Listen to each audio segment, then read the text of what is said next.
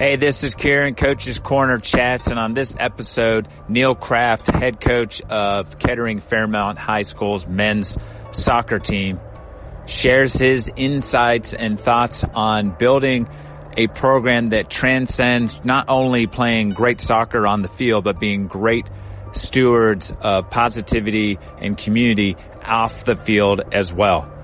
You'll love this episode. Thanks for listening. Hey, this is Coach's Chats podcast with Kieran. Today, I've got an awesome guest with me. I got Neil Kraft. Neil, give us a little background, what you're up to now, and what have you. Yeah, well, thanks for having me, man. It's great to be here. I am the head coach at Fairmont High School. I've got the boys team over there. Just finished my second season, and it's been a blessing. I mean, the support of the administration, the resources, the facilities, and most importantly, the young men. I'm just really grateful to have the opportunity to be a part of their lives, and it's great. So I just finished season 1. What was your biggest learning curve, like when you went through season 2? So for me, that's about to head into it. What was something that you felt like you did better, or maybe you learned from the first run through? There's a lot, definitely. A lot of things to improve upon. I spent 4 years before coming to Fairmont at my alma mater, Dayton Christian. Okay. 2 of which I was an assistant, and 2 of which I was the head coach. And that program was just in a different place. And I felt like we were blessed with, different opportunities to have a couple successful runs. And I was given the program here and tried to take it here. With that being said, I think the Division III game is different than the Division I game in Ohio. And that's kind of, I think, displayed most often just in the sheer depth of players, obviously, but also the kind of physicality and athleticism piece that I've seen at the Division I level. So that was a pretty big learning curve or adjustment for me in year 1. Some of the decisions I made, either personnel or prep, I hate to call it just conditioning, but kind of preparing to be fit is a nonstop process, and you don't have to get back into shape if you never let yourself get out of shape, sort of deal with us. But yeah, definitely spending more time in the weight room and making sure that we can compete physically, especially in the midfield, is probably the biggest lesson that we improved upon in year 2. And I know that your league is a tough league. You've got some stud programs in that mix, correct? Yeah, I mean, there's a lot of similarities, I think, between the GWalk and the GMC, for sure. For us this year, with it being the COVID season, we elected to create a GWalk bubble, the powers that be, and played everybody twice. And that's the first time that I had ever been a part of that setup. So yeah, there was no rest for the weary, for sure. But it added a little psychological component that was different than years past. Nobody really gets to scout each other because everybody plays Tuesday, Thursday. And preparing for round 2, if you will, looks a lot different than when you haven't seen anybody the first time around. So, but there's some great programs, very programs with rich history. You talk about Centerville and Beaver Creek are probably the most notable, but, Northmont has multiple state titles. One thing I loved about Fairmont coming in was, despite maybe where the program was, there is a rich history there. And I kind of looked at it as like a sleeping giant. So I'm obviously, thrilled to be blessed to have this position, but the likes of, Chicago Fire and U.S. Alumni Chris Rolfe, graduated about 20 years ago, and there have been some district championships and a Final Four run, in 2006. So it's important for me to instill in my young players who, are as young as 14 years old, that they're a part of a brotherhood that lasts a long time, and we're, we want to make sure we carry ourselves with the right type of respect that would honor the guys that came before them. And I know, and I think I asked about it because there was a tweet, and you always put hashtag, and I think it was like Team 60 or was there like a number connected to it? So is that built into like the history of the program and how long it's been going? Yeah.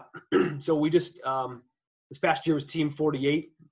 48. And cliche, cheesy, I've heard it all before, but 1973 was the first year that Fairmont High School had a men's soccer team. Okay. And 2020 was obviously the 48th season there. So that was just a little way for the boys to see it daily and be reminded of, okay, I'm playing for, some guys who still care about the program, who graduated in, the 70s and the 80s. And in my first year, before we even had a game, our alumni turnout was unbelievable. And this is pre-COVID, but that was really cool to see. And we had a couple guys, still lacing up the boots that graduated in the 80s, which it was a lot of fun. So I was going to say, what things have you done to try to reach out and connect with the alumni? Because that's something I'm looking to do with our program, as we've had some, we're kind of in the rebuild kind of process right now.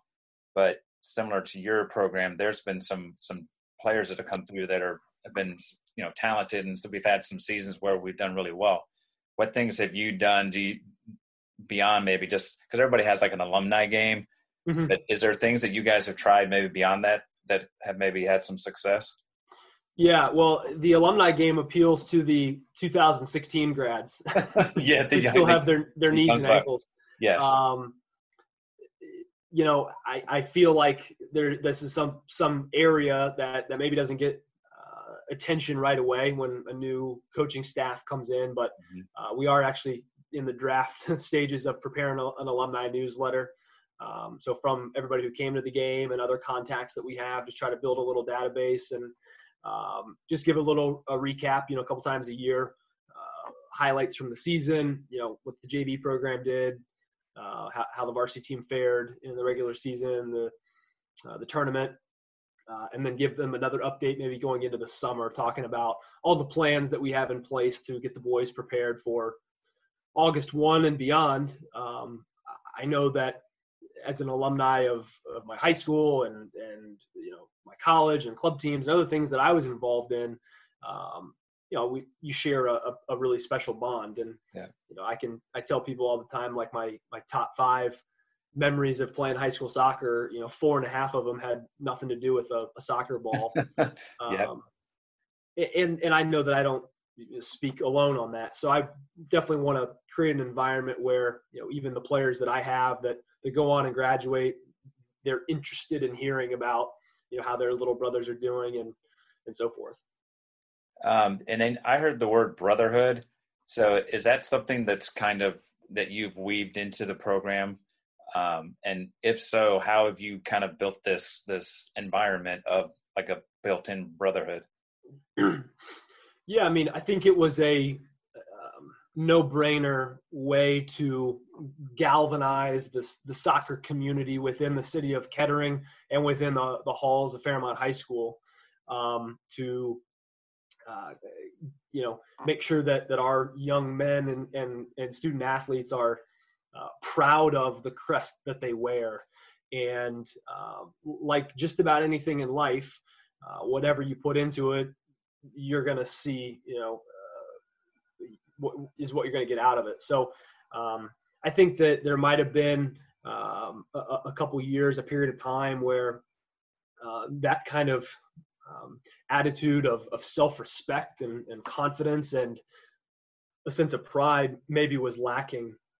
And it's, you know, a lot easier to ask a young player to, you know, do something that I know is going to be for their benefit if they're bought in fully. And, you know, that can be done in a lot of different ways. If it's quality time, one-on-ones, you know, team meals, gear.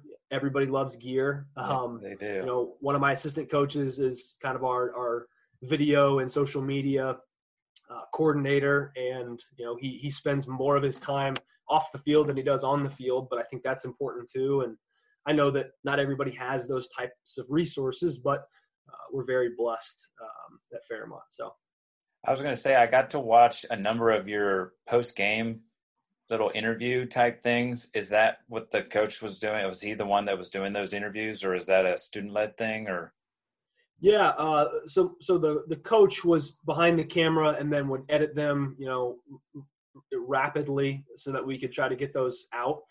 And it was a way to try to highlight certain individuals that either had a great week or a great performance that night. Again, that's kind of a simple way to galvanize our own soccer community, I think, that the boys have something they're really proud of. And it goes a long way. I mean, you know, in year one, we started off on a pretty significant losing streak, and, you know, typical Murphy's Law of a series of events that have gone on. And, you know, part of it, I think we had to burn a couple things down in order to build them back up properly, that in a way that we could sustain competitive success. But in the midst of that losing streak, I had a player who started on varsity, dropped down to JV, got pulled back up to varsity, came in the second half, and in the midst of like a 4-0 defeat, just a throttling, he was really, really bright. And, you know, honoring him in a small way was then played on the Monday morning announcements, and his whole classroom is, you know, clapping for him and stuff like that. And he later went on to be our captain this year as a senior. So, you know, I think just trying to highlight our people that are so great is again kind of something that was a no-brainer for my staff. Right on. I think that's really, really, really cool, especially for a kid that had to deal with the struggle of like, hey, you're going to have to go down just to get a little more playing time, maybe get your confidence up. And for him to come back, number one, and to in a 4-0 defeat, that's really easy to hold your head down. But it sounded like he just said, look, this is my opportunity to shine. Like, coach is giving me another opportunity. And like you said, just to be recognized speaks volumes for him. Yeah, I mean, it as a coach, it gives you goosebumps to have stories like that where, you know, a kid gets hit with some adversity. They respond in the way that is obvious character has been built for that response to come into light. And then for him to continue on that trajectory and be a captain for us this year was something I'll never forget.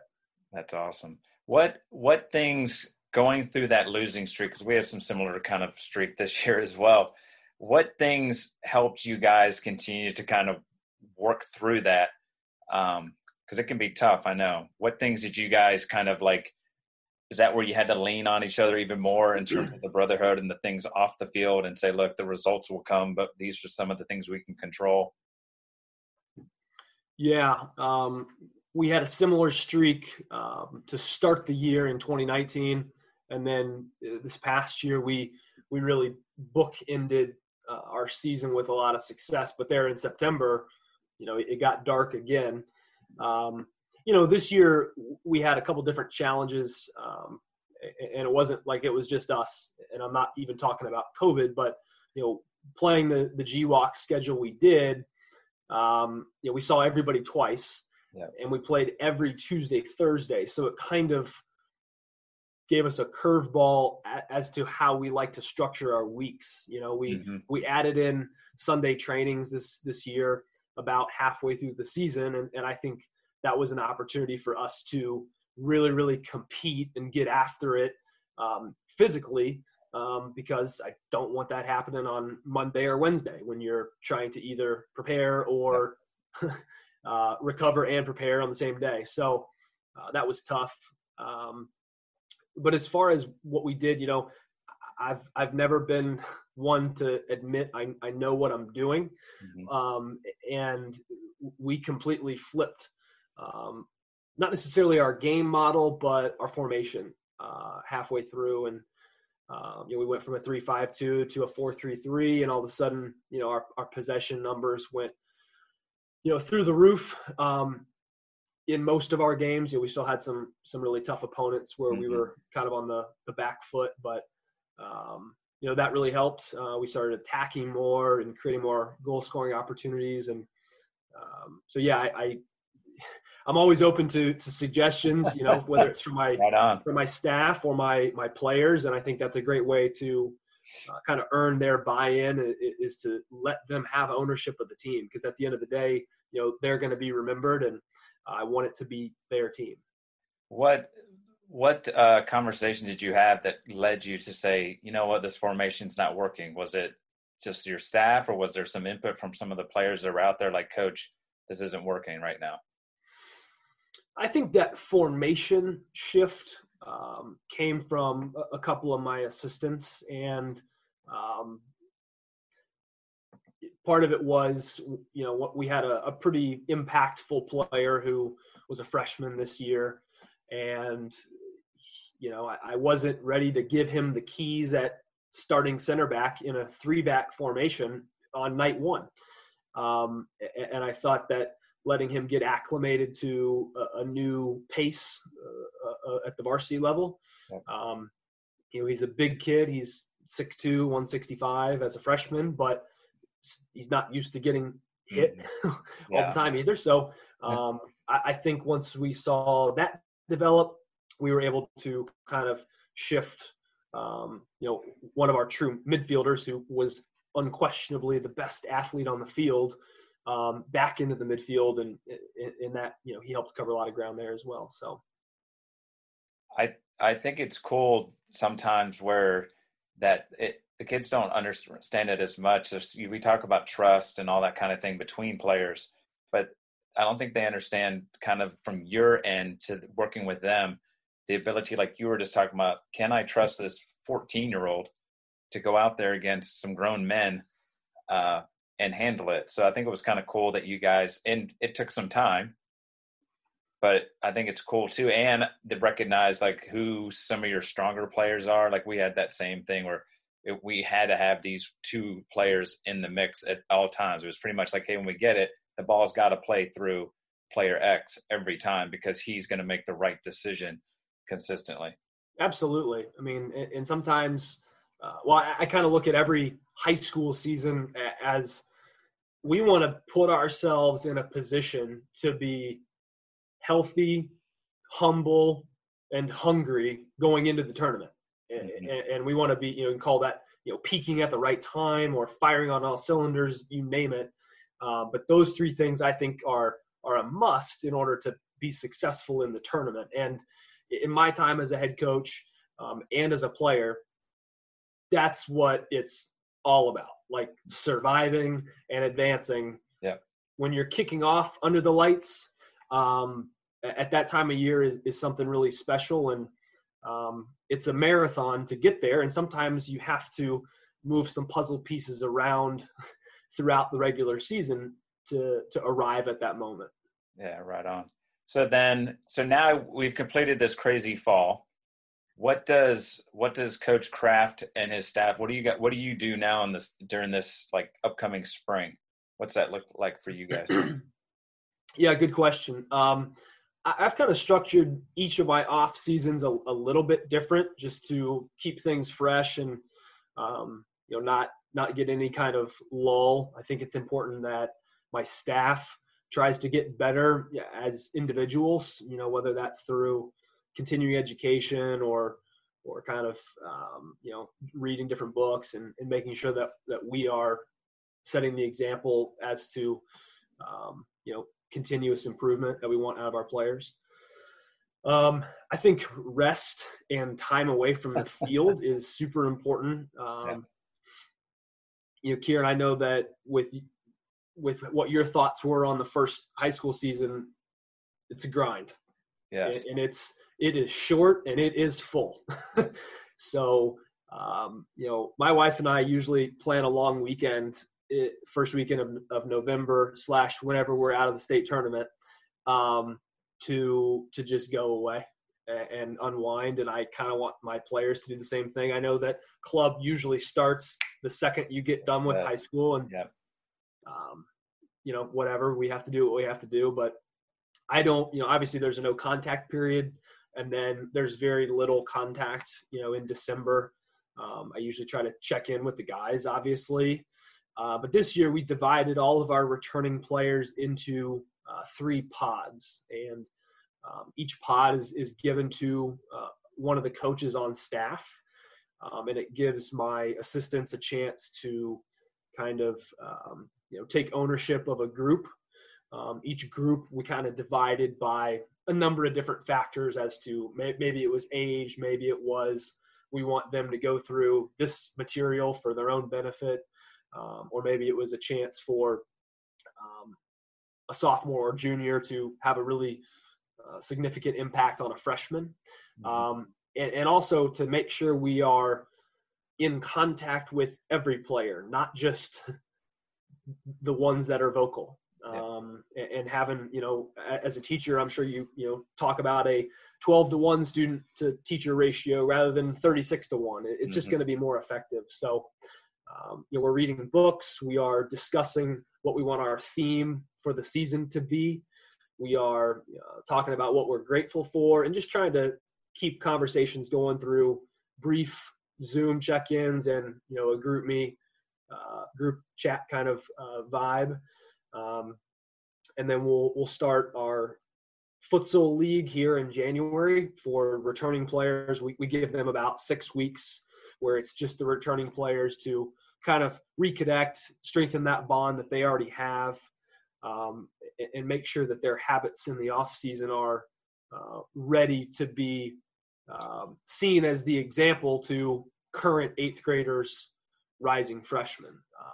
So we'll play futsal a couple mornings a week. We'll play Sunday nights under the lights out on the turf, just completely open fields. And I encourage the kids that are playing club, to make sure that they're rested and doing that. And if they can stop by, great. And then we'll spend some time in the gym as well. Part of the reason behind the pod idea is also to kind of create groups of 4 within that 12 of guys to go get, kind of small group instruction once it gets a little warmer and once we're in a groove in the off season. So I love that idea, because that's something I've been kind of toying with, is how can I take advantage of the small group training opportunity. And I love the idea of kind of taking the bigger and breaking it up into workable pods. And even just hearing pods makes me go back to the COVID days of having a split. Well, and that's where we got the idea. It was, me and my assistants were like, we tried to find a silver lining through what we went through in the summer. And, it was an administrative nightmare, like just the sheer exhaustion, because it wasn't every day from August 1st. It was every day from June 1st. And we were all looking over our shoulder, making sure we were not going to get shut down and doing things the right way and we're safe. That I think some of the teaching might have gotten hampered in that process. So that's where the pods came from. Yeah, I think it's and the idea of being purposeful about selecting your groups, so that, like you said, there may be a mentoring piece to an upcoming freshman, or just that, or someone needs to be challenged and pushed a little bit more, and now they're like, oh man, I'm in a group with blah blah blah, and what have you. And I think it's cool too, because I have 3 assistants in my staff, so I love the idea of kind of giving, because that's one of the things I learned was I can't do it all. Yeah. And I think we're all competitive. We all want to do well. Yeah. So it was hard at times to let things go, but your idea of taking a weekend off after, I literally, that 2 weeks after I felt almost like a depression, like just, I didn't know what, I didn't have anything to do. And so my brain was just stopped thinking. And I was like moping around the house. My wife was getting ticked. You know, I've had very different exits from the state tournament. I've had 4 of them now, and each of them bring a different kind of pain. But I think after doing it for 4 years, I've gotten better at sort of compartmentalizing. You know, I hurt for my boys. I miss being around them every day, but I also know that I'm needed as the center point of my family, and I needed at my 9 to 5. And you know, it's an acquired skill, I would suppose. But so when you're not coaching, what are you doing 9 to 5? I am working at James Investment. We are a registered investment advisor in Xenia, Ohio, just east of Dayton. And I've maintained a role in the sales and marketing area for about 4 years. And then the most recent 4 years have kind of shifted to supporting our portfolio managers and maintaining kind of effective client relationships with those people, whether they're individuals, whether it's a couple or corporations. So that's kind of my 9 to 5. I'm training to become a certified financial planner, which is my off-season replacement of soccer right now. So, but yeah, that's keeping me busy 9 to 5. So is the UD flyer or flag behind you, is that where you went to college then? I did my master's there and just graduated in April. And my wife went to undergrad there. She works there. Her parents went there. Her sister went there. So she's from Toledo, but they all kind of came down to UD. So, and I kind of grew up going to basketball games with my dad, and my mom is an alumni. So yeah, the Flyer faithful runs deep. So are you a Fairmont grad? No, I graduated from Dayton Christian High School. Oh, that's right. Okay. In 2009, and then went away to Grove City College, which is in Western Pennsylvania, and then came back to Dayton for this opportunity at James Investment, and wanted to get involved in coaching right away. So contacted the head coach at Dayton Christian at the time, and he brought me on board, and I assisted him for 3 years, and then eventually kind of took over for him when he needed to step down. So that's awesome. So was coaching something that you've always kind of had in your mind, like this is something I'd love to do? You know, it's like I thought about it when I was younger, but younger as in like high school age. But then, you know, I got busy with other things, and you know, academics and studying abroad and figuring out the job situation, and all of those things kind of had to, you know, be flushed out first. And then it kind of connected with my buddy who was the head coach. And I'm like, I think this feels about right. And, you know, kind of thought about it and spent some time in prayer, and it felt like it was the right move to get involved at that school. So. That's awesome. And was that the coach that you first were with at Dayton Christian? Was he like were you felt like a sponge when you just started there? Were you just kind of soaking it all in? Yeah, it was a cool opportunity. His name is James Holliday, and he's one of the principals at Dayton Christian now, and that's why he needed to step down. Okay. But I played with him for 1 year in high school, so. He's an 06 grad. I'm an 09 grad, and I was a little freshman sitting on the bench eating Skittles while he was scoring goals. So, yeah, we kind of stayed in touch and then reconnected when I graduated, and it was awesome. But yeah, there's several coaches that played just a invaluable role in my development, and still to this day do. But yeah, a lot of just trying to absorb what works, what doesn't, and then kind of evaluating and filtering what I believe in and what makes sense to me, and trying to be, myself first and foremost. Yeah, that's been one of the experiences by just randomly doing these podcasts with coaches, is that just hearing some of the stories and some of the thought processes and how coaches go about like self evaluation and look at type things. You talked earlier about stats. So how do you guys keep stats? Is that I watch game film the next day and we break it down, or do you have certain things that someone on the bench is looking at that breaks it down? Yeah, I've kind of struggled with this in the past, and I don't know if I've mastered it yet. I think that statistics in such a free flowing, fluid team sport like soccer is necessary, whether it's trying to help a goal scorer get an opportunity to play at the next level, or a goalkeeper trying to earn all area accolades and things like that. And I've had some assistants throughout my time that have valued it differently, and when we've looked at different things. At Dayton Christian, a really important stat for us there was keeping track of won balls and lost balls, and then creating a percentage of, how efficient are you? And that kind of, you're going to see different clips at different positions. Whether you're a back, you can't be giving the ball away. If you're a forward, we want you taking your chances. We're not going to pay as much attention to that number. Obviously the game film is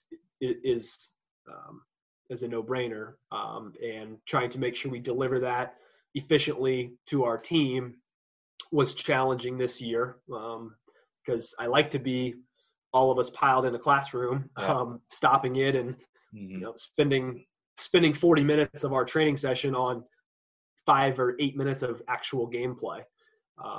But trying to get that out to our team this year was important. But the stats piece is what it is. We're not going to be psychoanalytical about it, but we do keep track of them. I think it's because, that big, you'll keep hearing all the analytics say this and analytics say that. And so I'm always looking at what things could I be looking at that would be useful. And I think that's a great look at, like, hey, here's where we're being successful and not successful, and then the part of the field that it's occurring. So then it gives you an idea of like you said, if you're the right back or the left back, we can't have a large percentage of our turnovers occurring there because it's right, it's transition right back to our goalie. Whereas you say, if it's maybe in the attacking third, well then, maybe we take a more risk there, and you're able to at least show the guys, like literally, like, look, here's how many turnovers we had in these 3 spots, and these are 3 spots that it can occur or whatever. Absolutely. And I don't know what I don't know, and try to stay humble in that way. If we had more time and there was more resources and I didn't have a 9-to-5, then I would probably dive right into that. But I know that it works for some people, and it can be a super beneficial tool in kind of creating success. Yeah, because there's because you're going from Tuesday game to Thursday. Wednesday, you're worried more about, let's recover. Let's just make sure, like, so-and-so's not feeling well, they can sit out. You're dealing with what the next challenge is. It's hard sometimes to peel from what the previous game was to help you with the next. Absolutely.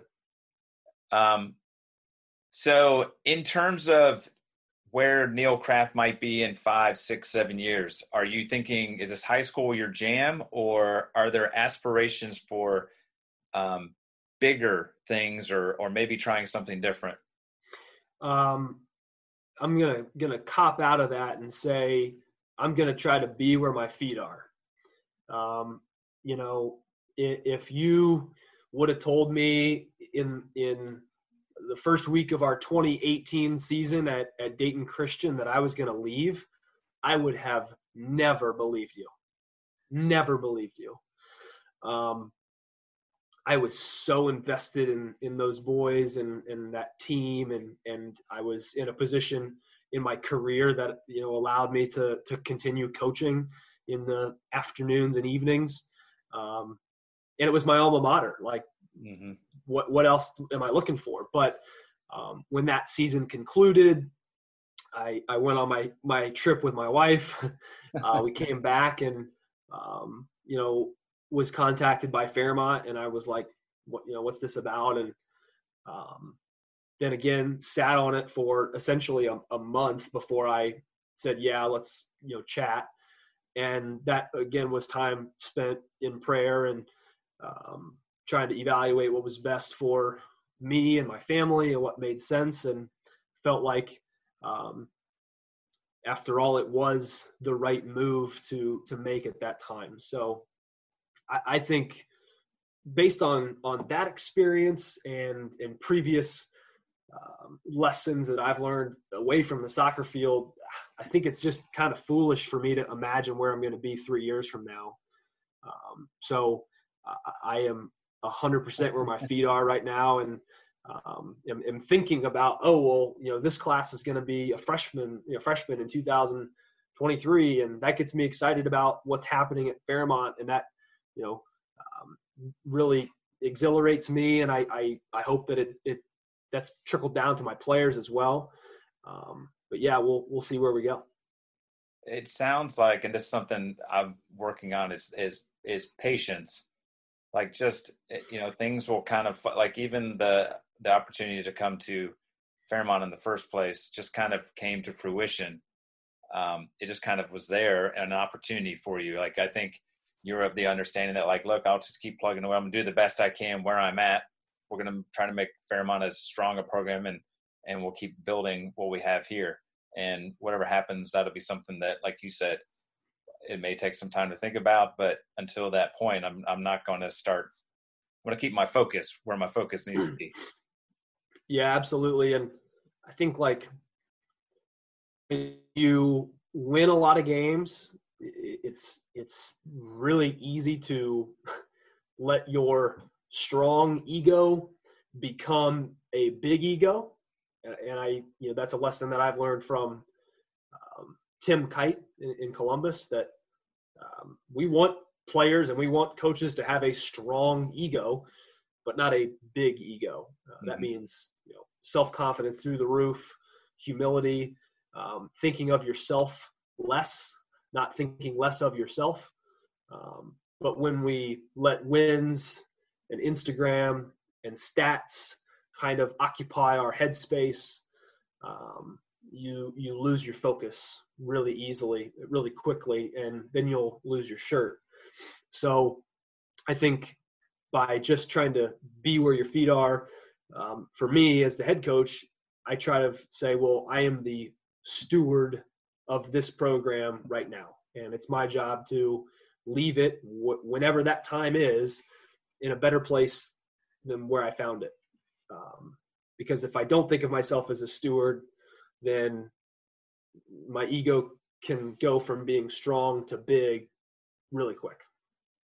The one thing too that I've heard throughout this conversation is that idea of, like, learning, like, being a leader is not something that just comes naturally for everybody. So I've heard you, like, with the Kite, with his podcast and the Focus 3 stuff, and talking about, like, your book study that you're going to have kind of in your pods, and just kind of reading things and teaching guys, like, hey, here's what the expectation, like you were talking about, we're going to look at our 9 through 12 right now and make sure they're doing the little things that we want our next group of freshmen coming in to see. And I think it's cool, like, even saying, like, I would like to have my coaches go out and read some books, or if they need to go take a coaching course or whatever. I think it's awesome for the kids to see that, look, man, I'm not settling. And like you said, I'm humble enough to say I have room to grow and improve. So I'm always willing to learn. I think that's sweet. Well, I appreciate that. I am, a functional soccer mind who is a soccer enthusiast. And I know what I do really well, and I don't want that to fall, by the wayside. I do know what I do well. But there's a ton of areas that I'm so grateful to have the assistance that I do, and want to continue adding assistance to where I see right now might be a couple weak spots. And then I want those assistants to continue with that same hunger and drive to learn and get better, because that's what we demand of our players. And again, to reference our friends from the Kite family, I think leaders create a culture that drive behaviors from the constituents or the players or the employees that are eventually going to lead to success. And that's why, throughout my 2 years at Fairmont specifically, we don't really talk about how many wins we're going to have as a goal. I was on a podcast with the superintendent back in February, very, very last free moments before COVID struck.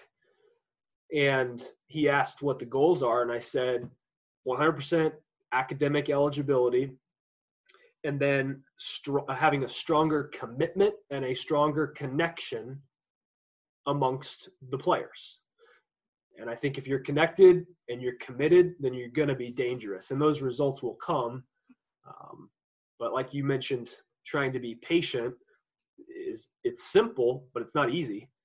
And we had 2 wins 2 years ago, and we had 6 wins this year, and I don't think that necessarily means we're just going to get 10 wins next year, but we want to try to be consistent, connected, and committed, and that will lead us in the right direction.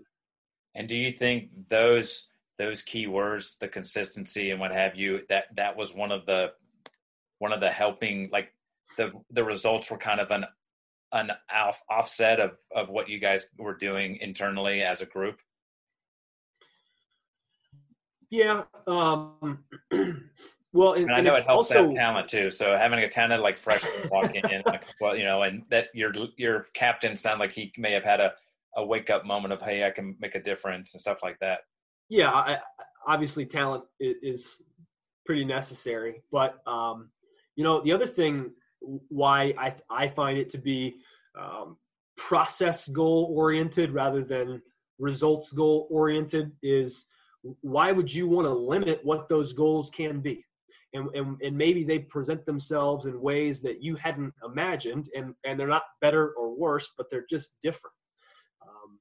Seeing that captain in his junior year get knocked down and pull himself out of that hole and then elevate himself, that gets me pretty jazzed up as a coach. I think when in our first year, we said, okay, well, we want to win 4 games. That was like one of in the first team meetings we had. Well, the team won 3 games the year before that. And we're like, well, somebody said, let's just win 1 more. and I'm not here to bash on that kid, but we didn't win 4 games. We won less, but the one we won was against the team that was currently ranked number 1 in the city at the time. We were 1-9. They were 9-1. And it's a moment in a 1-0 victory that we still talk about today. And yes, the hair on the back of your neck stands up. So that wasn't a part of our goals, but I'll take that moment over 3 extra wins over, whoever. So again, that can be a little bit vague, but I think process-oriented goals sometimes aren't sexy and sometimes aren't something that comes to a high schooler's mind right away. But why limit what kind of success or goals you can achieve? That's interesting, because it makes me think about my assistant had a couple times during games where it was 2-0. And it was getting late in the second half, 15 minutes left. And he was like, hey, we need to start moving, like going more offensive, like let's go into attack. Because he was like, yep, at the end of the day, 2-0, 3-0, it doesn't matter. It's still a loss. Are we here to lose cute or die trying, right? Yeah. And I think that's what you're speaking to, is like, well, we're going to give it everything we've got. So if we have to move guys forward and attack and it gives up a counterattack goal, and that is what it is. But he Amen. said, and it really resonated with me. And what just listen to you talk about it as to, I'm not like, we're not going to gain anything by walking off and it's 2-0 versus 4-0. We still lost. And in the end, at the end of it, like, we're not worried about that. We want to fix what we can fix and give our players an opportunity to maybe pull something back.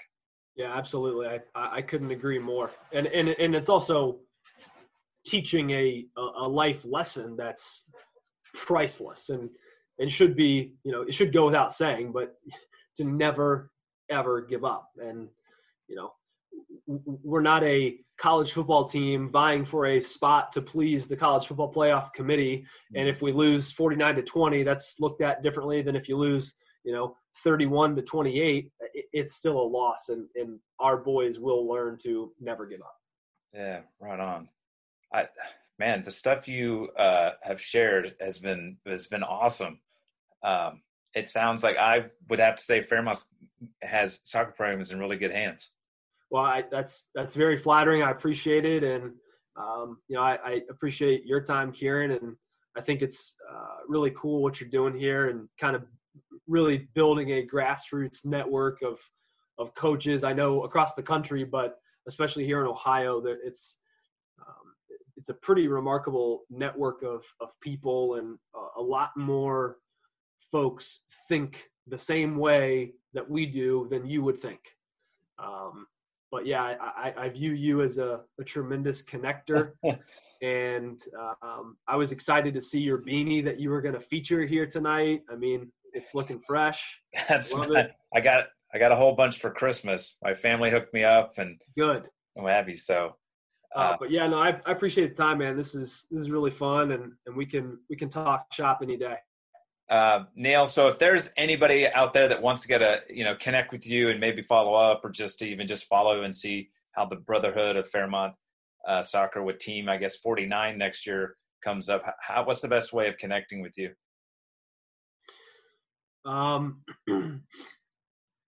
The Twitter handle for Fairmont is KFHS Men's Soccer. That's Kettering Fairmont High School Men's Soccer. And that's probably the best way to follow us. We're also on Instagram at Fairmont Men's Soccer.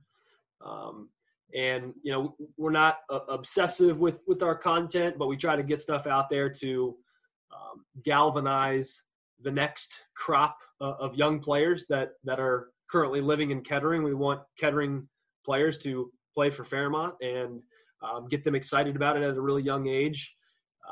And I think the fruits of all of this labor is starting to pay off right now. And we've just got a tremendous group coming back. I think 15 returning players, which is exciting. And, that doesn't necessarily translate to more wins, as we know, but it is really cool to see the core and the glue of that brotherhood, come back for another year. So we were just talking about the Kettering. Do they have multiple options as to high school options in the Kettering area? No, just Fairmont. Okay. There's a couple private schools in the area as well, but Fairmont's the only public school in Kettering. Right on. Well, this has been awesome, Neil. I really appreciate it. This is Kieran Coach's Corner Podcast, and I'm out. Peace.